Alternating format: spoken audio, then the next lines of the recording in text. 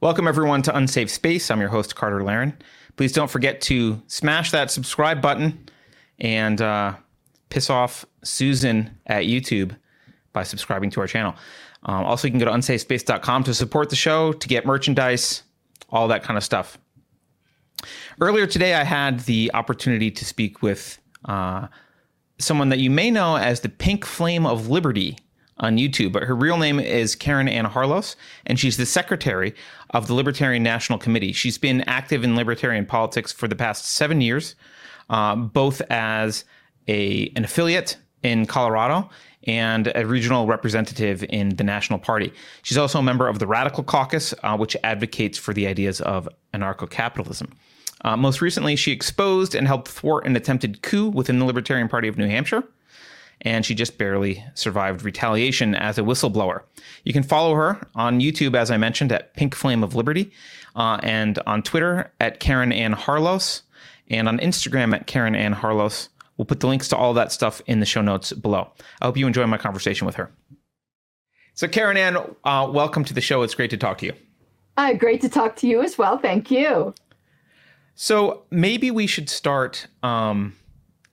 I just have some general libertarian questions. And this is an interesting time right now, I think, politically in the U.S., because you're starting to see a lot more disillusionment on both the left and the right. You've got the radical leftists taking over the Democrats, and you're starting to see actually a little bit more of the moral majority return to the Republicans in some sense. Not all of them. Yeah, I think so.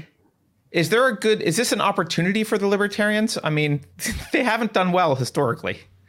Well, it depends on how you define doing well. In some ways, we've done really well. And if you go back to the founding of the party as to the purposes for its existence, we've done well. We shift a third-party politics. Third-party politics are not the same as major party politics. And the goal of a third party is to, at a minimum, shift the conversation. We're not always going to win or even often, to be honest with you, except for in local races, because the way our voting system is rigged, it's designed to have two dominant parties. But you don't have to necessarily win the election to influence the election. And it doesn't, when we start beating the spread, which we do a lot, and that's when, we get called a spoiler, and I'm like, oh, cry me a river.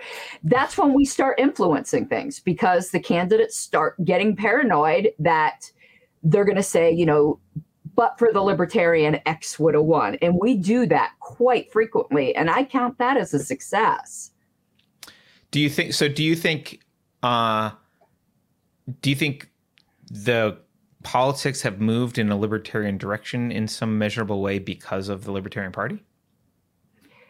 On some issues, and I can't say whether it's because of the Libertarian Party solely, but we certainly have been a factor. When I don't know if you know, what is it? The paradox of the piles, where they're like, how much sand does it take to have a pile? You don't have a pile with a grain, but you have a pile with a ton. At what point does it become a pile type of thing? How many grains of sand can you take away? So I believe that we are a factor in it, and an essential factor in the pile, that without a lot of different things, we might not be where we're at. So I wouldn't say we're the sole cause of anything, but I do think we certainly have shifted the conversation when it comes to getting the government out of marriage, and absent that, at least expanding what kind of marriages the government's going to recognize. So we would prefer they just stay out of it entirely. And the conversation on war, the conversation on the drug war, so wars both foreign and domestic, I think we have been a factor in those conversations.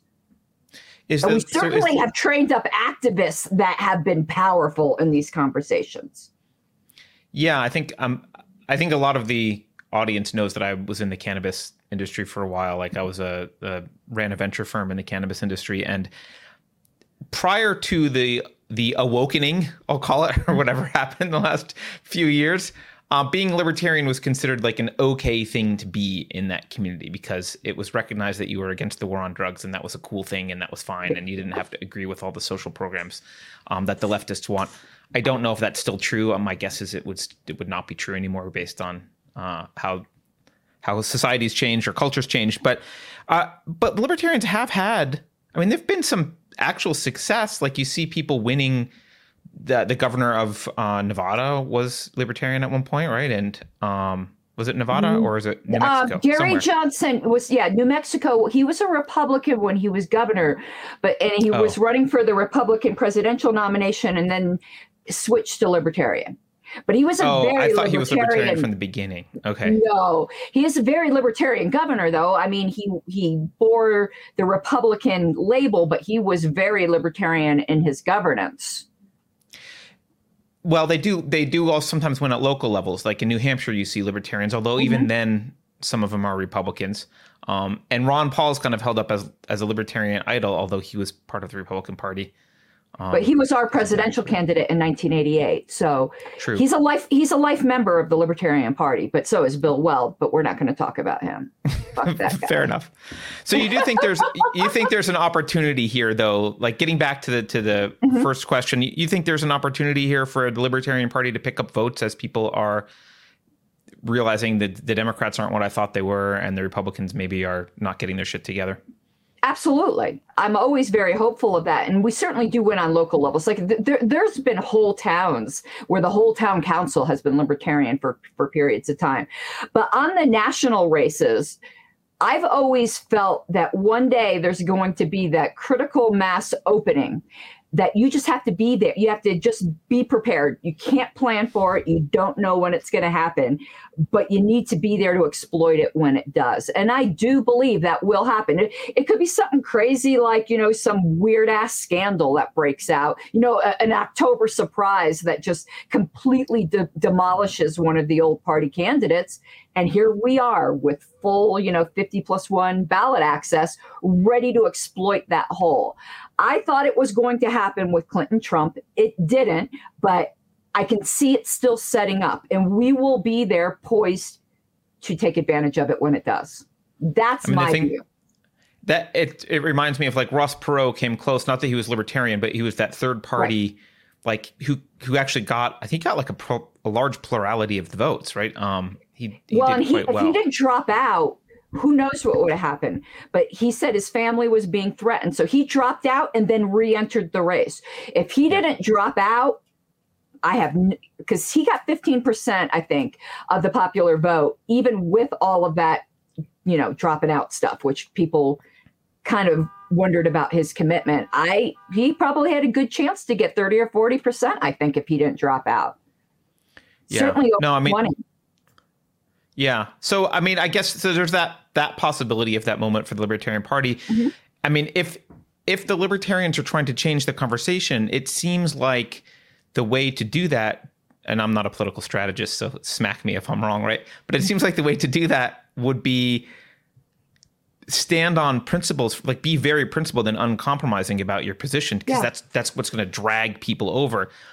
But as someone on the sidelines, I'm an ANCAP, but I've been like on the libertarian side of things for 20 something years. I don't see a lot of principled stances from the Libertarian Party until recently. Which ones recently? I mean, I don't disagree with you. I see some tweets from the Mises Caucus that seem pretty edgy and principled. We'll leave it at that. There's always activists that are very principled. There's always candidates that are. The National Party needs to work on that. They do. But there's always been individual activists, which I think are much more important than the National Party anyway. People pay way too much attention to the National Party. They should be paying more attention to their state party. And there are state parties that are very, very principled. But I absolutely agree with you. This milquetoast, like worried about who you might offend messaging, that's not the way you do third party politics, because the two old parties are much better at pandering than we will ever be. So we just shouldn't even play that game. Well, and they're starting from a much more pragmatic mainstream position. So pandering is very easy for them. It's very difficult to say, actually, I don't think the government should do any of this crap, but I'm trying to pander to you anyway. It's like, well, you're not even starting from somewhere that's near where most people are. It's very difficult to pander at that point. And by the way, I think you know this, but I'm an ANCAP as well. So that doesn't preclude being involved in politics.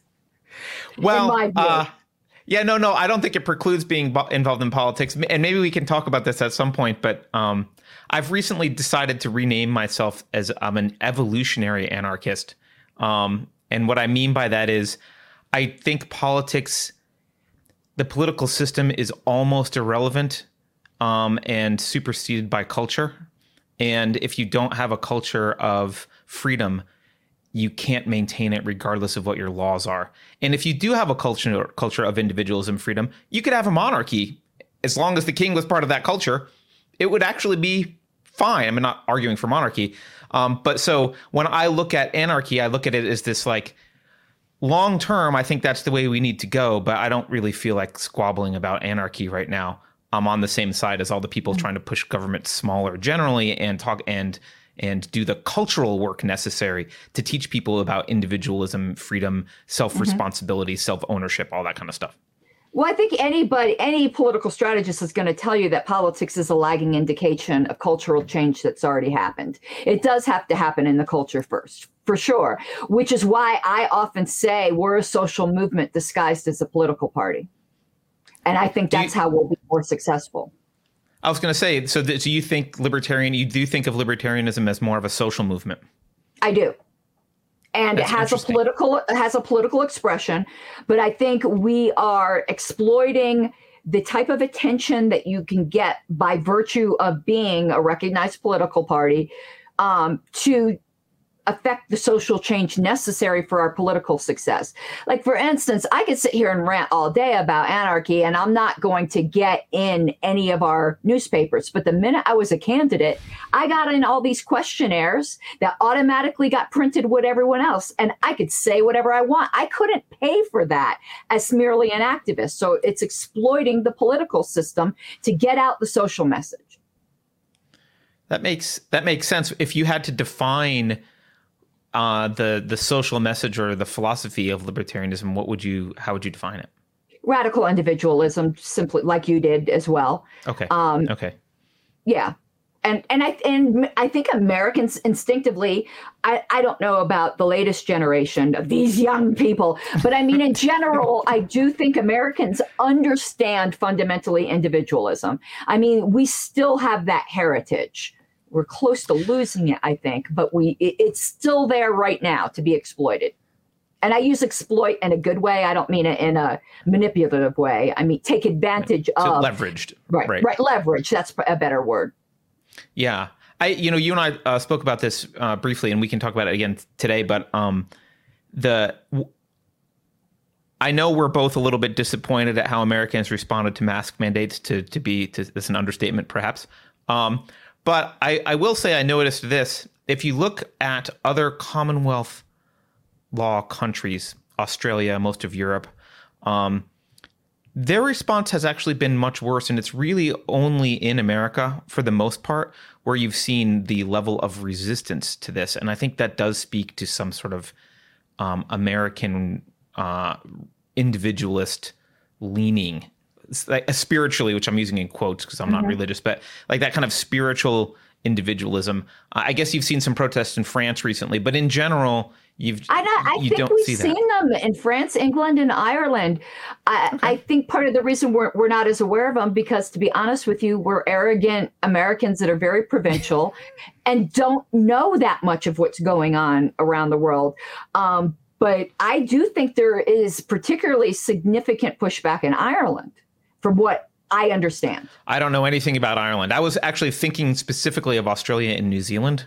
But yeah, I don't know anything about Ireland. Although I will, having been reading a lot about the French Revolution recently, I don't think the French ever really understood individualism, and I still don't think they understand it.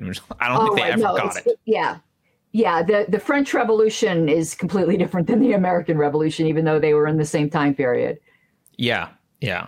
Anyway, we don't have to get into French Revolution stuff. So let's do. I want to get to you talked about the importance of state parties rather than the national platform for the Libertarians, and you had some fame recently in Libertarian circles because of an interaction between the state and national parties. Can you tell people the story about New Hampshire? Oh God, it gets crazy, and I'll end up getting in trouble because good, get in trouble. Yeah. Well, yeah, you don't know those people. All right. So, from my understanding, and I always have to put in all these allegedlys and allegedlys, but I'm convinced it's proven to my satisfaction. It might not be proven to other people's satisfaction, but the Mises Caucus basically took over the New Hampshire party. And they took it, when I say take over, they did it legitimately. They won all the elections for the party officers, just like any other caucus might do. They're just more open about what their goals are. And New Hampshire was one of the first state parties that they were successful at. And prior to that, New Hampshire had really fallen, in my view, to wokeism. The prior board was very much of that ilk. Nick Sarwark is in New Hampshire. So it stung. And as though a gesture of good faith, they didn't run anyone for chair of New Hampshire. They basically said, we'll work with people who aren't Mises Caucus people. So a non-Mises person was chair, and the rest of the board was Mises Caucus people. And that was by design on their end. They probably think that was a mistake now, but to offer... But they were being charitable, and that was their intention. And they thought that they could work with Gilletta Jarvis, who is a friend of mine, as chair. And they started doing what Mises Caucus does and putting out some messaging that made other people very uncomfortable. For instance, they said legalize child labor. And the kind of stuff I would retweet and love, which is great. Okay. I had no problem. I don't want to say no problem. I thought the tweet was worded kind of ham-handedly, but the intent behind it was libertarian. Listen, we could all quibble about wording. And apparently there were some other, that's the one that got attention on, I think, like major media, like was covering that child labor thing. And Gilletta felt like she was losing control of the board. And if she thought she was going to control the Mises Caucus people, she never had control. And that's not really the right view of a state chair, in my view, anyway. So she was going to resign. And what she told me is that when she made it known she was going to resign, she got a call from somebody out of state, which is very important, who said, no, there's another way. And in cahoots with the National Party chair, and this is the whole allegedly, it's proven to my satisfaction, they hatched a plot to basically say that the current board, in the words of the former national chair, constructively resigned by not agreeing with the chair, basically. And they formed a whole new party. And the idea was that the National Party was just going to recognize this new one without going through the formal process of disaffiliation and reaffiliation. And when that got uncovered, and Joshua Smith and I started asking very pointed questions to the national chair, because we were starting to discover his involvement. First, he threatened to sue me, which is nice. Another officer trying to uncover potential misdeeds of another officer, which is the classic definition of whistleblowing. I got threatened to be sued for that. And then he resigned. But before he resigned, he made sure that he voted in a motion that was started right when I started questioning the chair by a friend of the chair to remove me from my position. And before he left, he made sure he voted yes on that. Okay. And then left. Wow. It was so dirty. And but you didn't get removed. I didn't get removed because the person that was doing the motion kept trying to have a vote by email. And there's no due process in email. And I'm entitled to argue my case. I'm entitled to have a trial and a hearing with a lawyer and everything. And both times the motions were ruled out of order by the acting chair, Ken Mullman. And a world-class parliamentarian saw this going on, the last time he said he donated his services was in the Trent Lott situation. That's a long time ago. What's it, 15 years or so ago?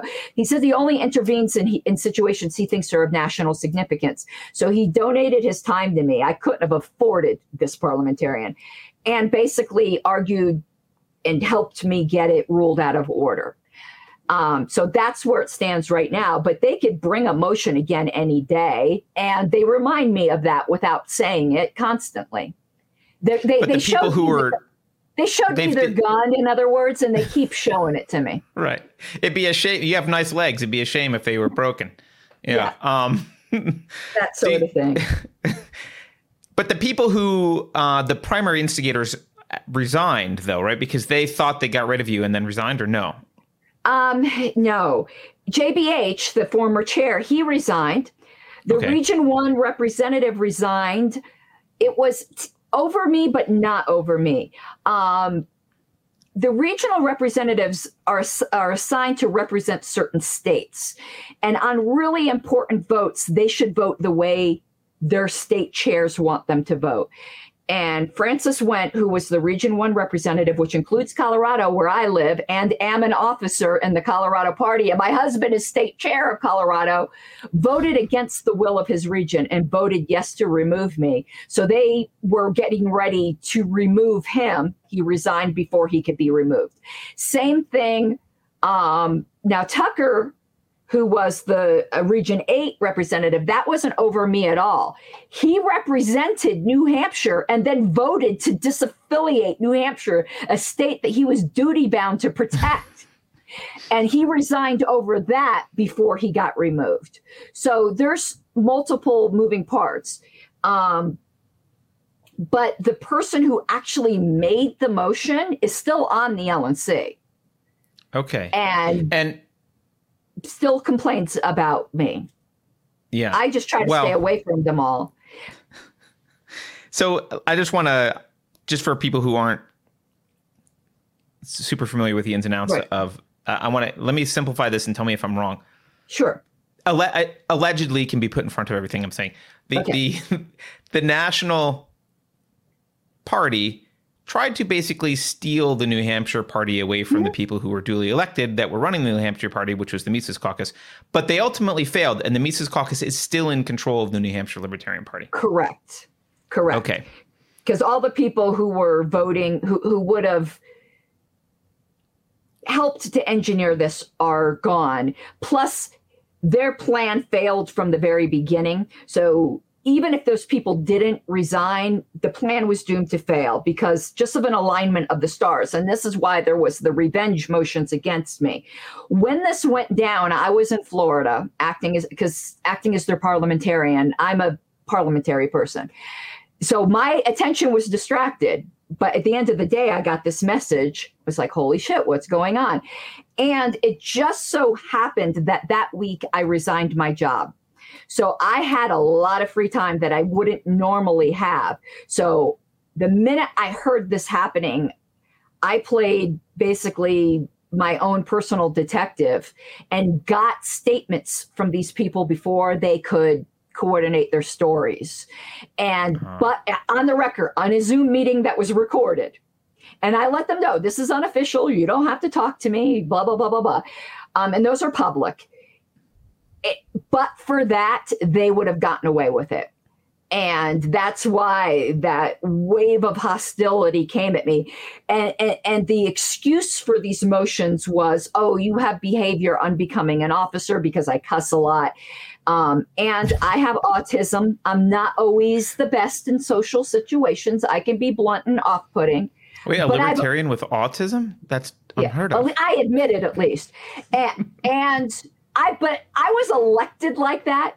I was elected on a whistleblowing platform because the former chair, Nick Sarwark, was doing dirty shit. Allegedly. And to my satisfaction, yes, but allegedly. So I ran on that platform. So the delegates elected me as I am. There was no she swears and she uncovers stuff and both. Right. There was no smoke and mirrors. Right? Right. So this LNC decided they didn't like that package and was going to remove me for the exact same reasons I was elected. So basically overriding the will of the delegates. But all this excuse over decorum or whatever other things I supposedly violated, it's funny how that only became an issue when I was basically instrumental in getting the chair to resign. And the person that made that motion, not only to remove me from the LNC, but basically destroy all of my work in the party, remove me from every committee assignment, which had nothing to do with anything. But that same person, just the week before, voted for me to chair the platform committee. So apparently it wasn't so bad then, and put me on the voting reform committee.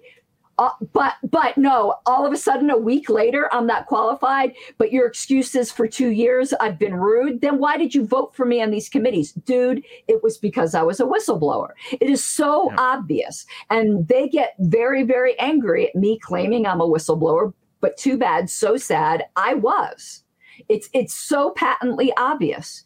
And they might not like my demeanor, but the delegates did. So too bad. I don't like the demeanor of some people on the LNC, but they were duly elected. For me to go and try to remove them because I personally don't like them is the height of political dirtiness and chutzpah.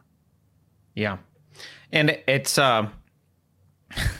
it just seems so anti-individualist and libertarian as well. It's like, I mean, and they're very angry at me because I have a YouTube channel. So there's a lot of people are trying to get them to suppress my free speech. Here's the funny thing. Most of the things they object to what I say aren't in a context that's their business. It's not at meetings. It's not in the email list. It's in my private life. They don't like my private free speech on my YouTube channel because I cuss and I called them fuckers a few times. And I hope I'm well, they're going to be really unhappy if Dave Smith gets the nomination. Right. This wasn't, and I've never cussed in a meeting. Meanwhile, some of those hypocrites that were wanting to remove me have screamed at me in meetings, have dropped the F-bomb in meetings. If you ever see me in a meeting, I'm one of the most professional people at the meetings. I know time and place. Right. My YouTube channel is not their business. And today, some member wrote complaining about T-shirts that I'm selling because apparently those are offensive. That's not their business. And they're upset because I've monetized my YouTube channel and I talk about LNC stuff. So they're going, oh, you're monetizing your job. Oh, dear me, I'm a fucking capitalist. What a surprise.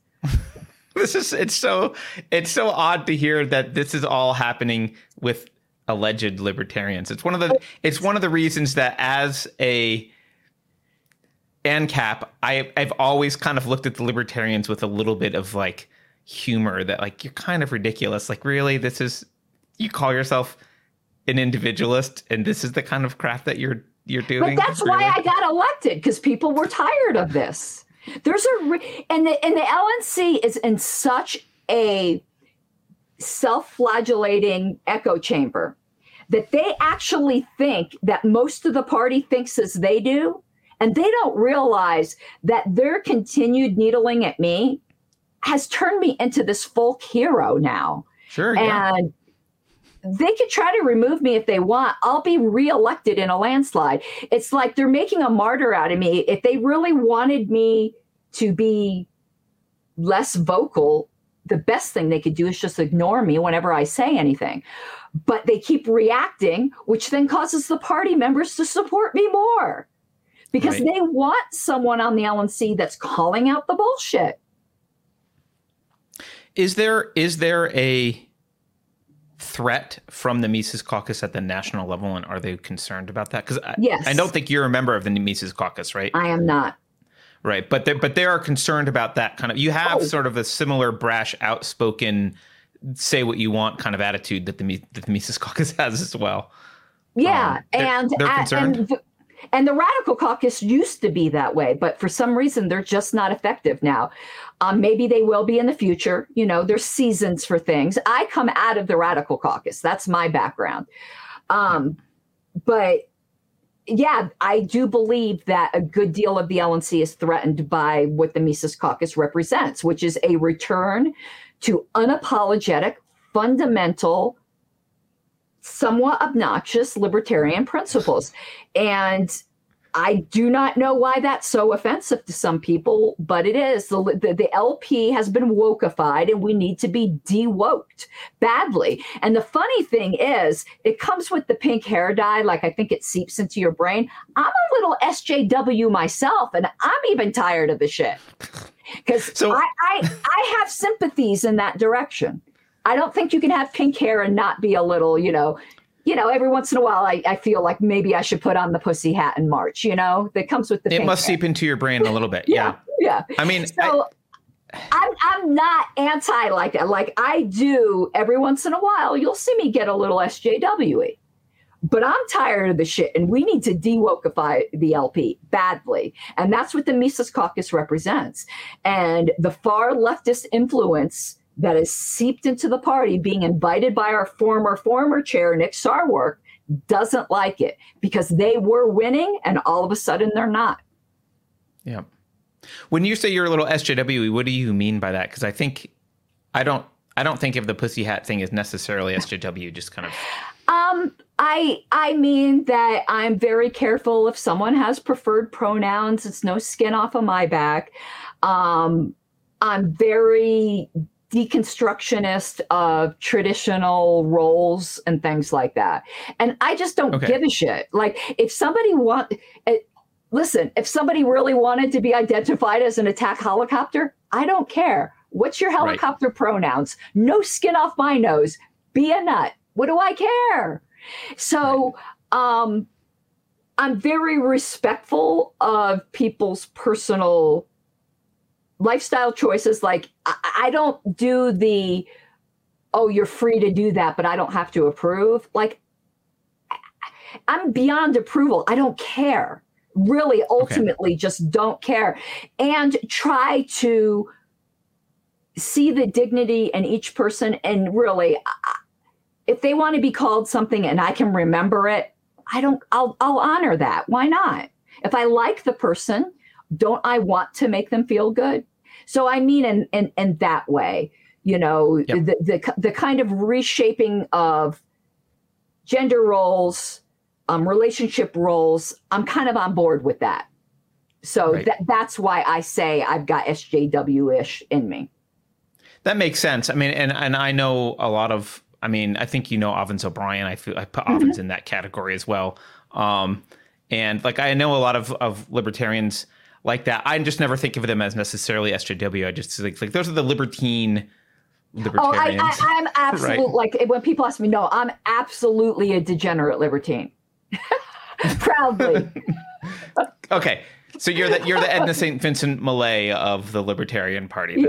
So that's what I call a bit SJW, and I am a member of the LGBT community too. So it comes with that. Yeah, no, that I get. I think there's a lot of room for disagreement though among people if that's the extent of the people that might be more conservative, and culturally conservative. I think that's fine, but I think it gets to. I think what's happened is you've started to see a lot more authoritarianism come from the left, and the SJWs have kind of gone. They've gone to group identification as the primary means of identity, and B, they've gone to like this authoritarian imposition of it. So. I think that's where people get lost with a lot of that. I don't go there, but I am the farthest thing from culturally conservative that you can probably be. Okay, good. Can we talk about the cultural conservatives then? Because sure. I just to set context for you, because I know we don't know each other super well. I grew up like evangelical Christian my Me too. I'm still a Christian, by the way, but I grew up I didn't grow up fundamentalist, but I converted in my 20s. So I went through that whole very fundamentalist stage. So I would say, and puritanical, I should throw that in there as well. It goes with the territory. As well. Yeah. Did you have a promise ring? I didn't have a promise ring, but I was a virgin when I got married at the age of 20. So Joshua Harris, you kissed dating goodbye. I did. That marriage did not last long, but that's a separate issue. Yes.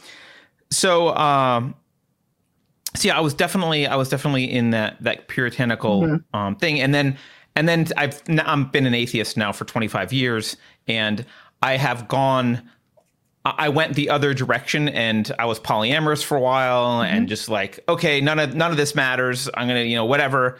And now I'm probably somewhere in the middle. I'm not totally sure what's right for everyone, but I've kind of figured out what's working for me, and I'm not sure where a lot of stuff fits for everyone else. And kind of like you in the sense that I don't really care what you want to. Yeah, your sex life's not really my business, and I don't want it to be. So that's fine. But I've watched, the backlash against one thing that's scary about the radical left's movement towards this kind of social justice, and I'll say authoritarian extreme, is they're continually arguing that there's this huge Nazi boogeyman out there of fascists who want to do stuff, right? And I don't think that was true, but I think they're creating it slowly. And I'm seeing a resurgence of the moral majority. And I'm going to bring up the Turning Point USA thing that happened recently with the porn star Brandy Love was her name. And I don't know if you know this, but she showed up. She considers herself conservative. She's apparently a very popular adult film star. She considers herself conservative. But she showed up at a Turning Point USA event dressed like a regular person with her husband and someone else to sit in the VIP section and watch people speak. So she listened to Dan Bongino and a few other people speak. And when she went back to her hotel room at the end of the day, she was told that she got an email and said, "You're uninvited. You're no longer part of that. You can't come because you're a porn star and that's horrible," or whatever. So something like that. And it's created this split amongst the conservatives. And the fascinating thing for me is not that there is the group of conservatives that are okay with her, because I thought that's the way that a lot of the Republicans were moving. They've been more acceptance of gay marriage, and like it's become less of an issue than it was in the 80s. But there's also this group that's, I think, relatively new, that's absolutely a return of the moral majority type of mindset. And I think that they're energized specifically by the radical leftist authoritarians. And their view is the reason that we're falling apart is we don't have the evangelical Christian mindset anymore. And that's the only way to fix America. I agree with you, though. I don't think no matter if the quote unquote moral majority returns, I think it's going to be modified in the way that I do not think there will be the hostility towards like gay marriage, because with all the other changes that have come, gay seems pretty boring right now. Two committed guys in a marriage, that I think that's become somewhat traditional. They're targeting transgendered people and things like that. That's the hot button now. Two guys want to get married, two girls want to get married. I think they actually would think that kind of conservative at this point. I'm not sure. I'm not sure about that element. Because I would have guessed that about a porn star too, but oh no, even the left is sex negative now. Like, it's the point. I can understand. I can see it, but like if she just was like some conservative in every other way, but happened to be married to a woman, I don't think they would have had a problem with it. But for instance, like Caitlyn Jenner is having a hard time, but it's because she's transgender. Even though she is like as conservative, I mean, very, very she's quite conservative. Quite conservative. Yeah. But they can't handle the transgender issue. And from what I understand, she hasn't felt particularly welcome. And that's a shame. I'd love her to come to the LP. And she's got some issues that we wouldn't agree with. She's a bordertarian. But you want to know what? Most people don't come into the party perfect. You know, I certainly wasn't an anarchist. I could now like cringe at some of the things I used to say. We all can. So, I think. yeah. So I listen, Caitlin, come to the LP. You won't have this shit. With the trans issue, I actually I'm sympathetic to some of the backlash because of the way that it's been rolled out to children. And it's been rolled out to children in an unquestioning way. So I have a friend whose daughter probably would have just been lesbian. Like she probably just would have, in the 80s, she would have been like, I feel like I'm a little bit more butchy and I'm into women. And everyone would have said, all right, well, good luck with that. That's fine. I mean, but instead, she goes in front of a guidance counselor and the guidance counselor immediately concludes, well, you must be a man.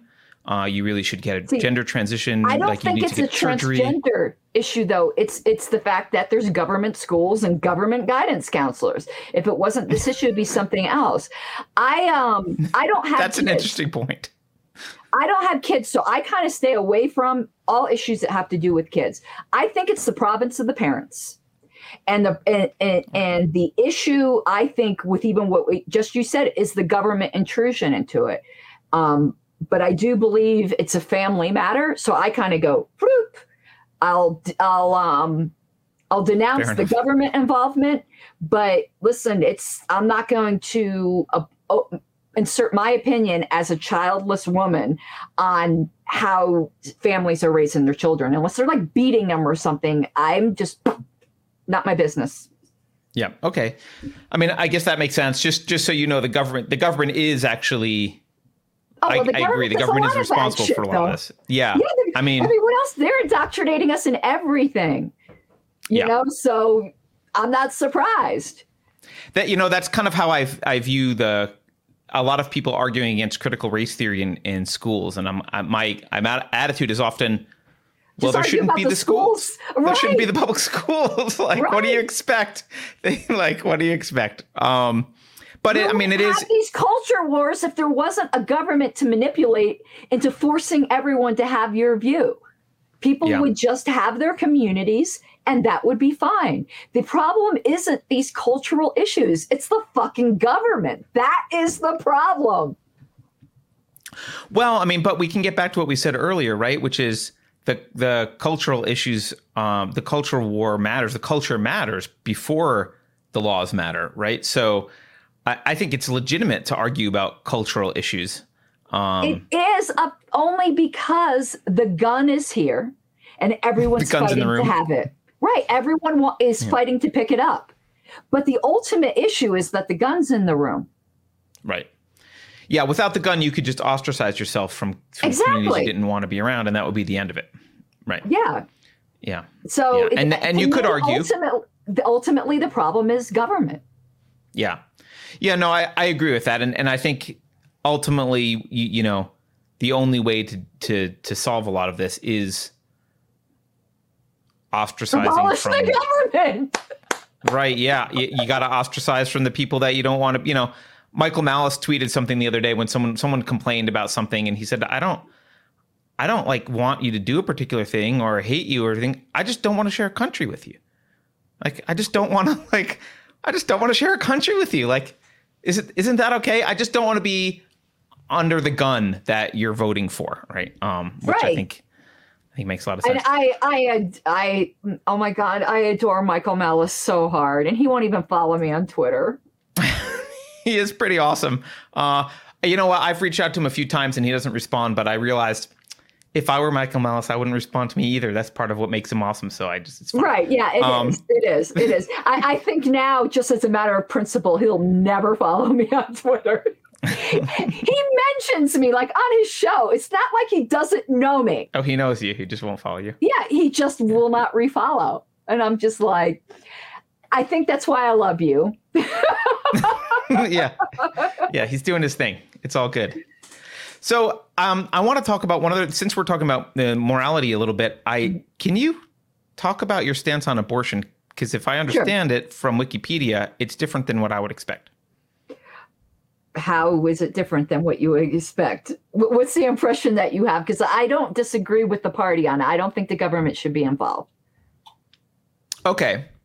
That makes sense. I would expect that. So that Right. makes sense. Well, because I don't think there should be a government. So, but I do think it's immoral. But Okay. I don't think every wrong in this world can be righted without creating more wrongs in its wake. And you just need to argue on the moral issue. But I don't believe that every injustice is curable.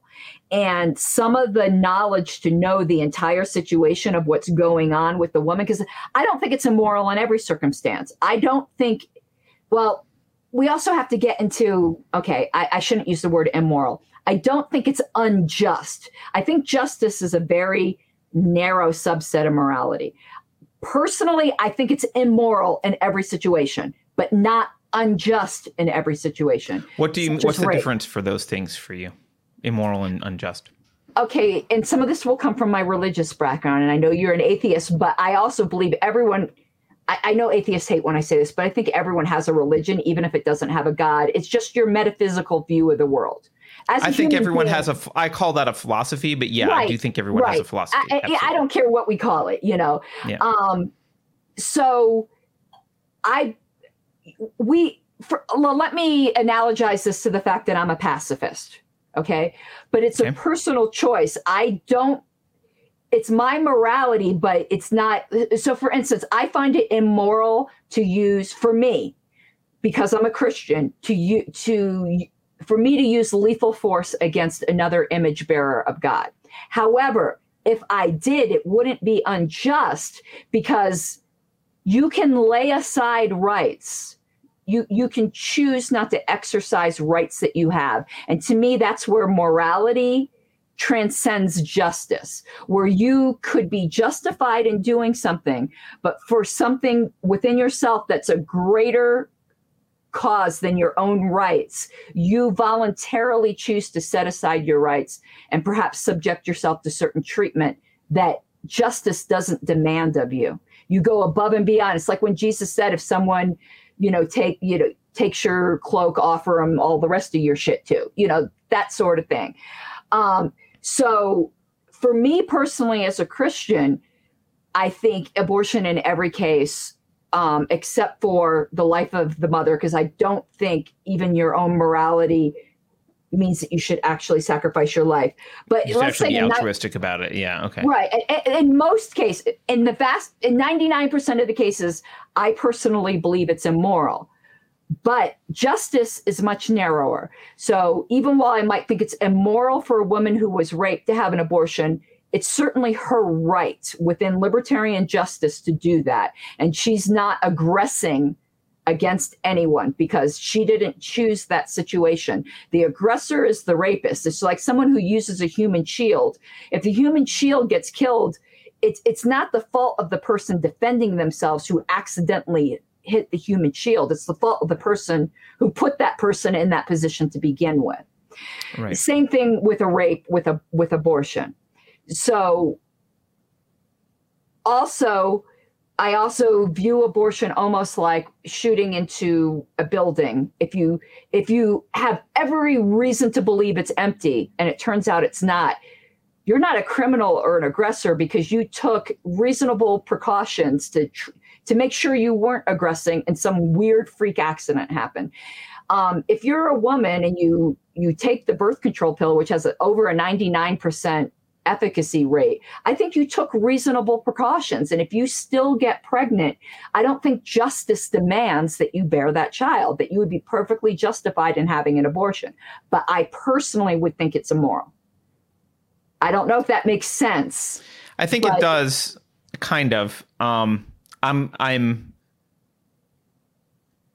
so as been a libertarian, I like just talking about justice because justice applies to everybody. And I think morality, people do have different obligations. Like you're probably not a pacifist, but I am. I don't think that means you're wrong. But in my metaphysical worldview, that's what I feel the demand is on me. But I don't think you're unjust for not being one. So I do divide things into libertarian justice and personal morality, which could go beyond libertarian justice. Is this concept of justice that you're talking about a political, or is it transcend politics? It would exist in anarchy as well. Right. That to me is it's not political. It's natural rights type thing. Okay. I think I understand, because it relates to an idea that I've been really thinking about, which is I don't like ethics and morality being a bucket that includes two concepts, which is, one is, what do you think is in your own long-term self-interest? Like what are your, like, what's not self-destructive? That would be the moral thing for you to do. Like, I do believe it's immoral for you to intentionally self-destruct, right? Like, even though you have the right to do it. You could do it if you want to, sure. Right. Yeah. You could do it. It's not unjust. You have that right. Yeah. So you could do it, but right. But there's also a separate set of morals, which is much more related to the non-aggression principles. Okay. It's one thing for you to make decisions about yourself. Now let's talk about how to behave with respect to other people. And that's very clear. And we might all disagree on what we personally think is healthy for ourselves. And we could even verbally condemn each other for bad decisions. But we need to agree on how we treat each other. There's this like interpersonal morality, which is different from your personal morality. And it doesn't mean you can't have opinions about people's personal morality, but you can't enforce them. Right. When you're dealing with justice, there can be, it implies that there's a justified use of force to enforce that justice. Where personal morality that transcends that, there's no use of force involved, because force can only be involved in justified cases. Yes, although that's presupposing the morality that I'm talking about, which I agree with, which is the interpersonal morality. There are rules, and those rules involve, hey, not initiating force. Right, I think that's a foundation. I know people start arguing, well, how do you justify the non-aggression principle? I'm not a Hoppian, but I do think his argumentation ethics are brilliant, that you can't argue against self-ownership in the non-aggression principle without presupposing it. I think it's a fundamental presupposition that reality makes no sense without it. And you can't argue against it without sneaking it in. So, yeah, that's probably true. It's a first principle as far as I'm concerned. Yeah, I mean, I think it. I haven't thought of it that way, but I think you're right. And to me, it's just it directly falls from the nature of humans and the concept of self-ownership. Like, you can't. Yeah, there's no way around that. It's part of the warp and woof of reality. So I don't even argue it, because we don't even have any kind of fundamental starting point. We're starting floating out in space, and you can't start a discussion that way. And I think most people intuitively recognize that. Maybe, although they don't really recognize that in any of their actions, right? They're happy to vote for things that completely violate that. Because they don't yet. Because here's the thing, I agree with you. But they still do oppose aggression. They just don't yet understand how to properly define aggression. And that's different. People who are voting for raising your taxes, they don't view themselves as aggressors, but it's okay. They just don't view that as aggression because they haven't connected the dots yet. And though I'm starting to somewhat, you had the T-shirts, didn't you, at Pork Fest with the sheep? Yes. Was that you? Okay. Yeah. I thought that was fantastic, because it and you were supposed to get me one of those, by the way, and you didn't. And I haven't forgotten. I'm sorry, but I will mail you one. We'll mail you one. Yeah, give us your address. So we'll mail you. It touched upon something I've been doing a lot of thinking about as to whether political determinism is true or not. And at first I thought that was really depressing, but now I actually don't, if it's the way it is, there's no reason being depressed about it. But your shirt kind of touched upon that, where if there are people that are intrinsically, I don't like using the word sheep, but let's just use that for a shortcut, then the porcupine's got to separate from the sheep. And it doesn't mean like the sheep are bad. It's just they need to be with other sheep, Right. They need to be with other sheep, and they can have a shepherd if they want. Yes. But yeah, but they can't be imposing that on the porcupines. Right. But porcupines don't want a shepherd. Right. Yeah. It makes me think about, I feel like I've become to this elitist position, and I don't mean it to be elitist, but I think it's a recognition of reality. When you look at things like the Milgram experiment and the Asch conformity studies, you very quickly see that a large percentage of the population will, in fact, go along with peer pressure, even though if they know that it's wrong, like a complete falsehood, they'll agree with. Under peer pressure, something like 70% or 75% of the people will do that. And like 2/3 of the people will physically injure someone if an authority figure wearing a lab coat tells them to. Like there's a large percent of the population that that's how they respond. That's how they behave. And but is that inherent or is it learned? I mean, that's where you're getting down into political determinism. Well, this is the scary part. So we've also interviewed, do you know who Charles Murray is? Mm-hmm. We've interviewed Charles Murray, and if you read his book, Human Diversity, there's some depressing facts in there, which is one of the most depressing ones is we don't start tabula rasa. It's not all determined, so there's some hope, right? It's not all determined, but there is a large percentage of personality traits that are genetic and just determined, and there's kind of nothing you can do about it. And to the extent to which they're completely unalterable, I don't know. But we may have to face this issue of like, there may just be people who are going to be sheep, and we don't know how to maybe there is a way to make them not sheep, but we don't know how. That's what Haidt's book even, I think, was about. I don't think he actually advocated political determinism, but it kind of dealt with the differing values. Yeah.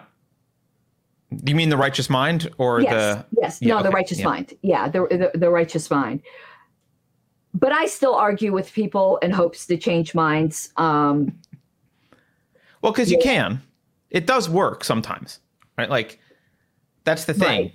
Statistics aren't individuals. So, the reason I've come to this separation idea, which I also want to talk to you about, is, look, I mean, there are people, whether they're predisposed or they've learned it or whatever, there are porcupines. There are people out there who are like, look, I want to be responsible for myself. I have self-ownership. I'm willing to let you have self-ownership. And I only want to interact voluntarily. I don't want a shepherd. I don't want an authority figure. Well, what you're advocating for is panarchy. Yes. I mean, in an actual free society, though, you could have that. Like you could have, right. If the communists wanted to go have their own little commune over there. I'm like totally on board with panarchy. Yeah. All right. So let's talk about, I don't know how to pronounce it, New Island. New Island. Tell everyone. So just to context, we talk about secession on this show. Not often, but enough. People hear it a lot. And there's like, well, New Hampshire's doing their thing. Well, Texas has got a kind of a spirit of secession, but they're not super libertarian, whatever. The Conch Republic. You brought up an option. I did. Make the case. Okay. I've been doing this for a while, and you're the only person that's ever been super interested. I love this. I love it. Yeah. So there's this little island way off the coast of New Zealand called Niue. That's its own country, but it has a defense treaty with New Zealand. New Zealand provides all of its national defense because it's a strategic location if all hell ever broke loose. It's got a tourist economy, but at least 5 years ago, they were inviting people to come because they were concerned about their dwindling population and preservation of the culture of the island. And you could become a citizen for $1,500 after 5 years. You pay $1,500, you live there for 5 years, you can become a citizen. And it wouldn't take many libertarians to go spend the 5 years there, become a citizen, and turn that into Libertopia. It's way out in the middle of nowhere. A larger You don't have to worry about national defense because New Zealand is providing that. There's a tourist economy to be exploited. And I don't think we're ever going to be successful taking over a state, with all due respect to New Hampshire. I just don't think it's going to happen. That if we're going to try to do, anarcho, Ancapistan or whatever it might be, that we got to find some place where we can really be separate and do this experiment and have a country, a whole geographical area that there's no other ones touching it. Like you're in the middle of the fucking ocean. Right. And it's doable. 1,500 libertarians could go to New Way and start Libertopia. Yeah, so I just looked it up while we're talking. The population of New A is 1,620 people. That's the population. Well, as I said, take it over. Yeah. We could double the population relatively easily. How many people moved to New Hampshire? Not that the same number would move, but 20,000, I think, was the original signers before they started saying people to move. So when they had people, signers, I think the goal was to get 20,000 before it was officially launched. That's before my time. I wasn't a libertarian then.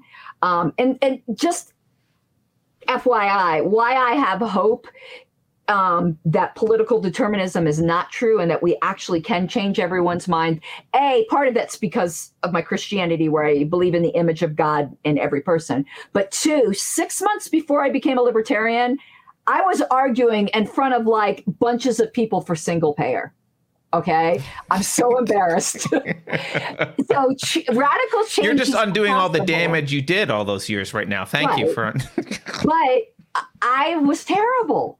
So I have to believe there's hope. Some people just might be harder cases than others.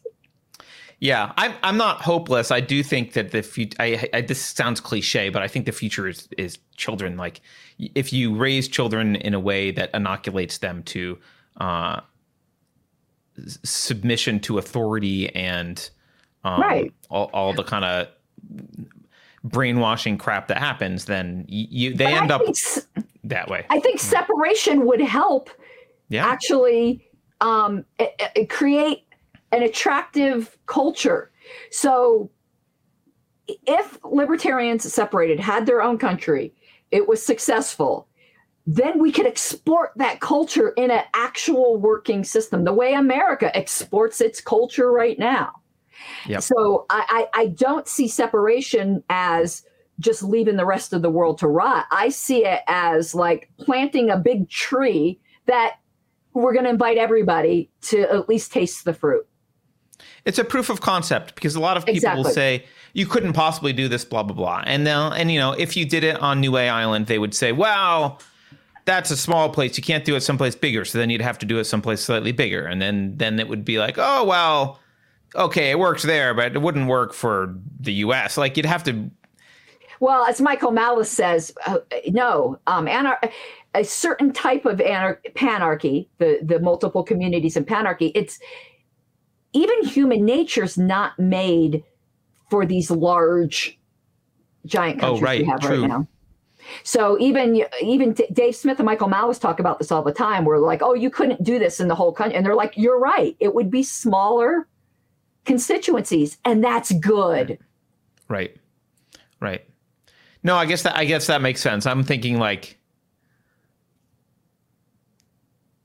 when I say implement it in the U.S., it's like as a bunch of smaller constituencies, right? But I don't know. I think I don't think they're ready for it, but I think they're ready for like crazy libertarians to go to an island somewhere, and maybe in 20 years they'll check back in with us, and we'll be like, all you need to, this is the way you export the culture. So you get your shit going on in New Way, and then you get a reality TV show about New Way, and all of a sudden you're exporting that culture everywhere. Hey, listen, Kim Kardashian made everyone want to have a big ass. Okay, through reality TV, maybe we can make everyone want to have freedom like they want a big ass. That's a horrible and awesome analogy all at once. Listen, her ass is impressive. We can do some impressive freedom. It's roughly the size of Niue, I think. It's their square area. The square. But think of all the crap we could do there. and it's manageable. It's doable. So and you could do what Germany did, which is you build universities, except for filling them with crappy professors. You fill them with good philosophy, and then make them attractive somehow. Then you get people coming to New A just to go to college, and then they export that. Yeah, you could do that. So I don't know what the next step is, but I knew that after talking to you, the next step was to share it with the rest of our audience so that they could see this was an option. And hey, Peter Thiel, if you're watching and you have nothing better to do. And COVID actually provided an opportunity in a way, because people, I mean, the first thing you got to think of is, well, what's the economy going to be based on? You don't want to be this poor, right? But as long as you can get connected online, which you can do through satellite, people can still work wherever. Like I work until I quit my job. I lived in Colorado, worked in Florida. I could have fucking lived in New A and worked in Florida. There's a lot of professions now that have adapted themselves to remote. COVID proved remote works. And opened that. That was one good thing that came out of COVID. So I don't see the limitations. I think doing something like that would have been impossible pre-internet age. You'd have been dirt poor, like running around like savages. But now I think the potential is there to have a healthy, robust economy and community that's productive.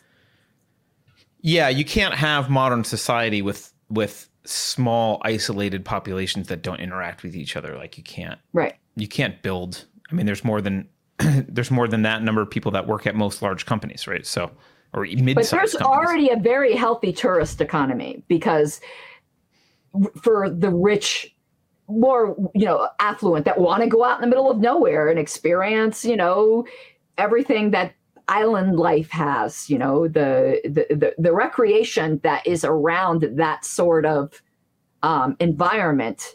There's a lot to do between diving and boating and all that type of stuff. So you either make it a place, maybe you make it like a Florida, where people go for, when they're young, they go for spring break and maybe even want to go to university there, and old people go there to retire, and that's the. And if you're starting to worry about space, we have to find out how far out the territorial waters go, because you can seastead. Yes. Yeah, you can start seasteading. And then you'll be so successful that you just buy New Zealand eventually. It's all taking over a state isn't... Listen, I would love to move to New Hampshire, to be honest with you. And I have considered it, but my husband's roots are here. He's a realtor, and that's the type of business where you build relationships over decades. You can't, and they're stuck where they are. They're not internet relationships. He's been a realtor in Castle Rock for 30 years. We're older. We can't just... I could pick up and go to New Hampshire. He can't. So it's not an option for us. But unless we're going to do an entire career change, like tourist industry in New A. I don't know if the tourist industry is huge in New Hampshire, though, but New A, So, what's Colorado like recently? Because I had some friends who moved actually to Castle Rock, which I mentioned to you several years ago. I'm in Castle Rock. Right. Yeah. And they moved there, I don't know, 4 or 5 years ago. And the argument at the time was, oh, Colorado, we can still save Colorado. It's not lost. And I was like, I don't know. And now I think she's come around and said, yeah, it's lost. Well, Douglas County, where Castle Rock is actually first, it's the most affluent county in Colorado. It's also very, very conservative. It's not like Denver. So Douglas County is kind of like a conservative oasis. But there are places in Colorado which are salvageable, such as Weld County, which defied all of the mask mandates and keeps trying to secede from Colorado into Wyoming. Oh, that's interesting. Yeah, I've never heard of that before here, of counties wanting to secede and join another state. I love it. That's happening in Northern California and Washington. There's a Greater Idaho project where counties want to secede and join Idaho. That's great. It totally appeals to my chaotic good nature, Yeah, I like it as well. There's something I like there's something about the chaos that I like, which is like, let's see, let him do it. Let him do it. If you ever play D&D, you know the temperaments. I don't know if you've ever done the role. Yeah. So chaotic good that's me completely. Okay.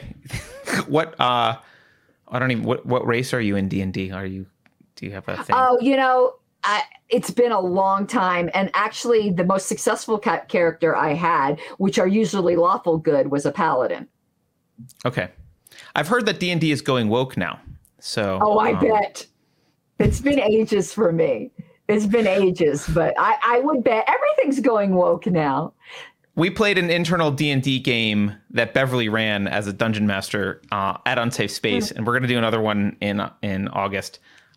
So it's fun as an adult. It's fun. I think you should jump in. Well, I'm just so busy with my politics. That's but I would in a heartbeat because I love that shit. So, Caryn Ann, remind everyone how they can follow you, where you are, and do you have any last words of advice for people? Okay, you could. The main source of the content I put out, there's always social media, but to be honest with you, I basically just shit post on social media, and I'm nowhere near yet Michael Malice level, though I aspire. Few are. Yeah, few are. He's a god. But for content, for actual libertarian content that gets into things rather than just mere shit posting, I have a YouTube channel called Pink Flame of Liberty. And because I'm currently not employed in the regular world, I put out daily content because that's what I do.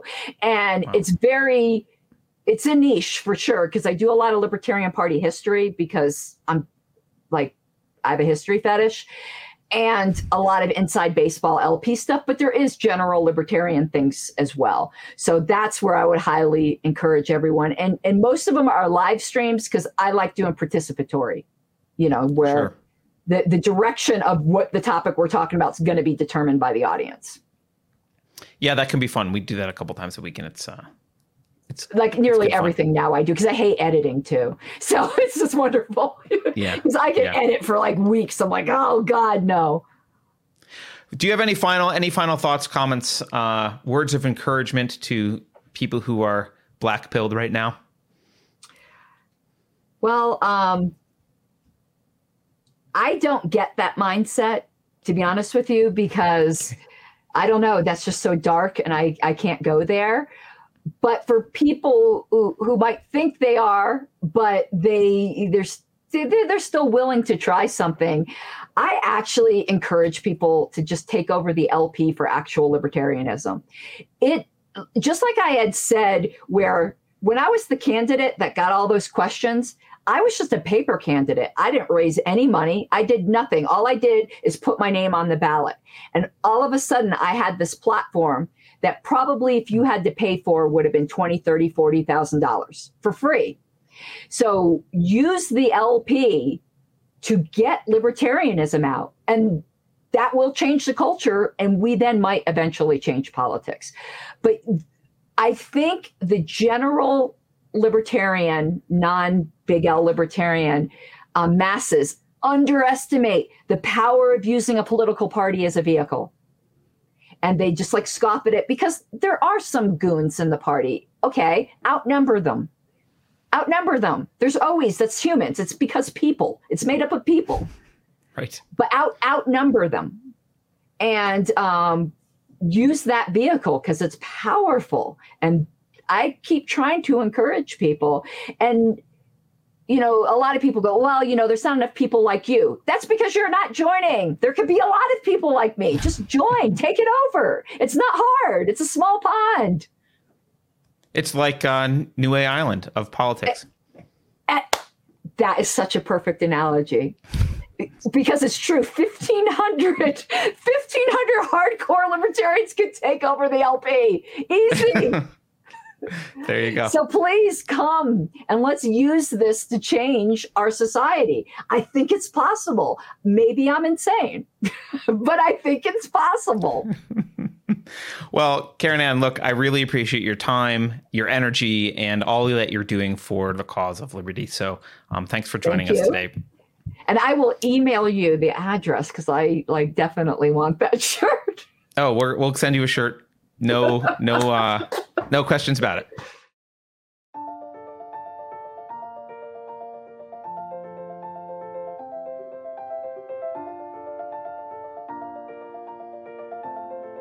Thanks for watching.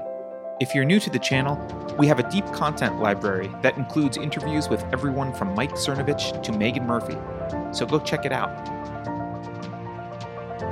If you'd like to see more, please consider supporting the show by visiting unsafespace.com/donate.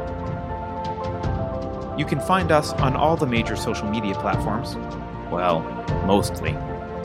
And you can find a community of like-minded individuals on our Unsafe Space chat on Telegram. See you there.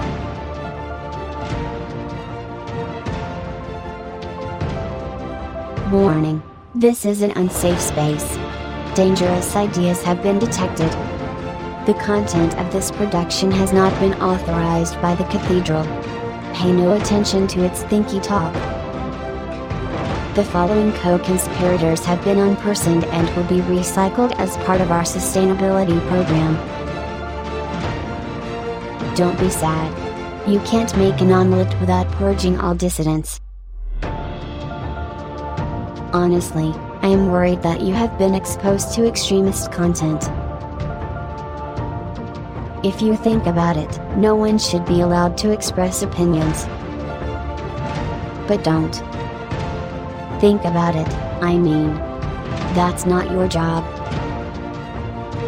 Thinking has been scientifically proven to be less efficient than compliance.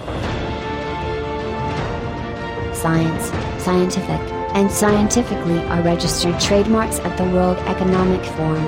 Unauthorized use is prohibited. Computer voice courtesy. Never mind, that last line is fake news.